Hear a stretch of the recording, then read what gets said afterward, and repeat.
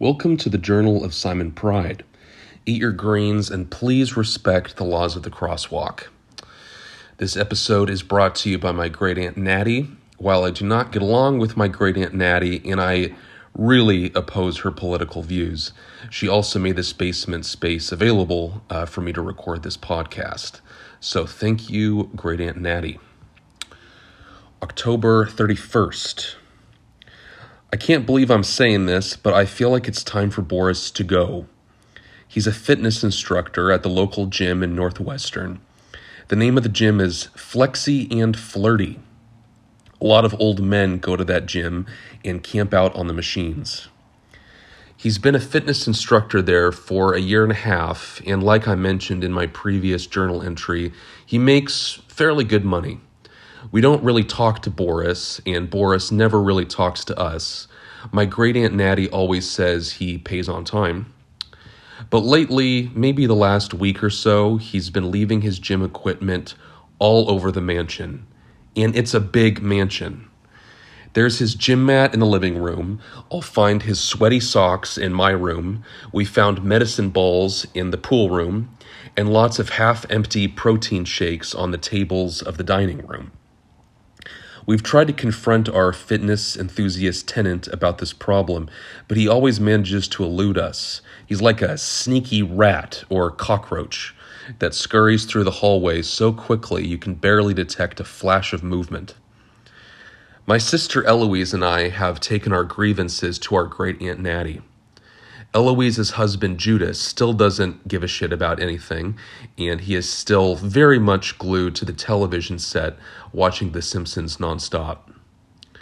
Our great aunt Natty spends a considerable amount of her time in bed. I suppose if I was a rich heiress with nothing to concern me and no husband to dote on, I would find myself doing the same thing.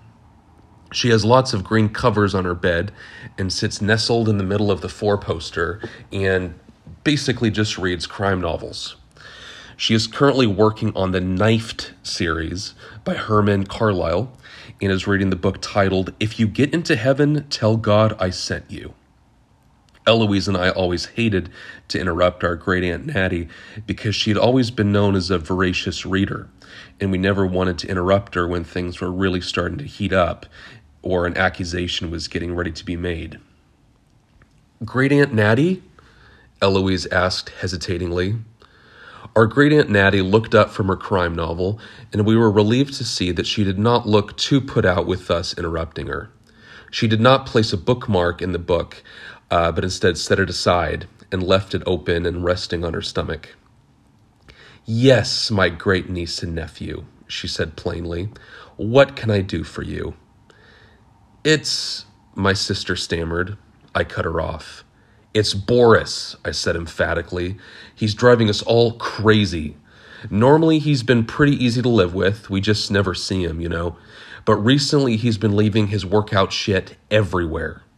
Everywhere, Eloise said at almost the same time. His rope training stuff is in the shared bathroom, and I found a used workout towel in my underwear drawer. Great Aunt Natty made a face of utter repulsion. Yes, I've been noticing some odd things like that too. The last time I was in the kitchen, I found 20-pound barbells in the kitchen sink. Has he lost his mind? I asked. Seems to be the only explanation, Eloise said. Have you confronted him on this? Great Aunt Natty asked.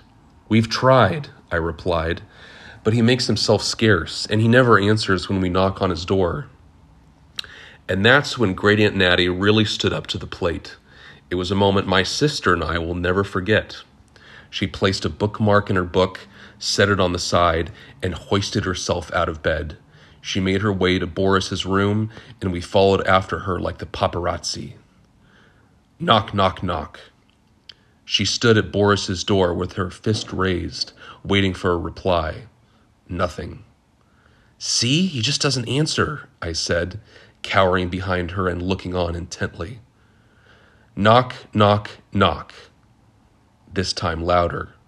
Nothing. Boris, she cried. You in there?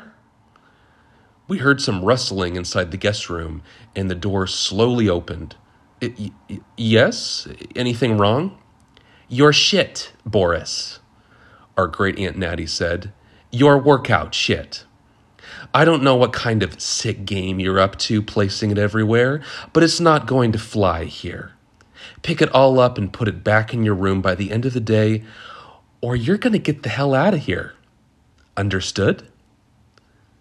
Boris looked at us all with wide eyes, nodded up and down several times, and said, Yes, you got it, Mrs. Natty. I'll have it all cleaned up within the hour. Sorry, I'm very sorry. Eloise and I gave him the death stare as he slowly closed the door, and we followed Great Aunt Natty back into her room. She plopped back onto her four-poster bed, kicked up her feet, resumed her crime novel, and asked, Anything else I can do for you kids? We said we were fine, and we went back to the downstairs living room to discuss. Boris had picked up all of his workout shit by the end of the day and had even managed to clean the countertops in the kitchen sink. He even refilled the food for our cat. The next day, Eloise came into my room unannounced, and we discussed our thoughts and feelings on Boris.